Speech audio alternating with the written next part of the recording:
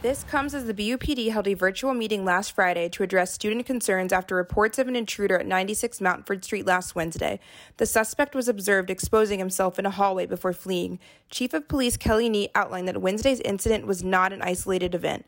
So between January 27th and February 3rd, we had 2 incidents at 46 Mountford and 2 separate incidents at 6 Buswell. Articles of clothing, expensive articles of clothing were taken. In one of the incidents, a wallet with some identification and bank cards was taken. BU Emergency Alerts have put out the description of the suspect.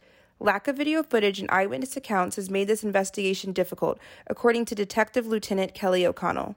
We have done some arrays with some photo arrays with some of the victims that we are involved with. But we have not had any success on identification at this time. With the suspect still on the loose, some students feel nervous about their safety. South Campus resident Ana Lucia Perla says that she will follow all precautions to protect herself.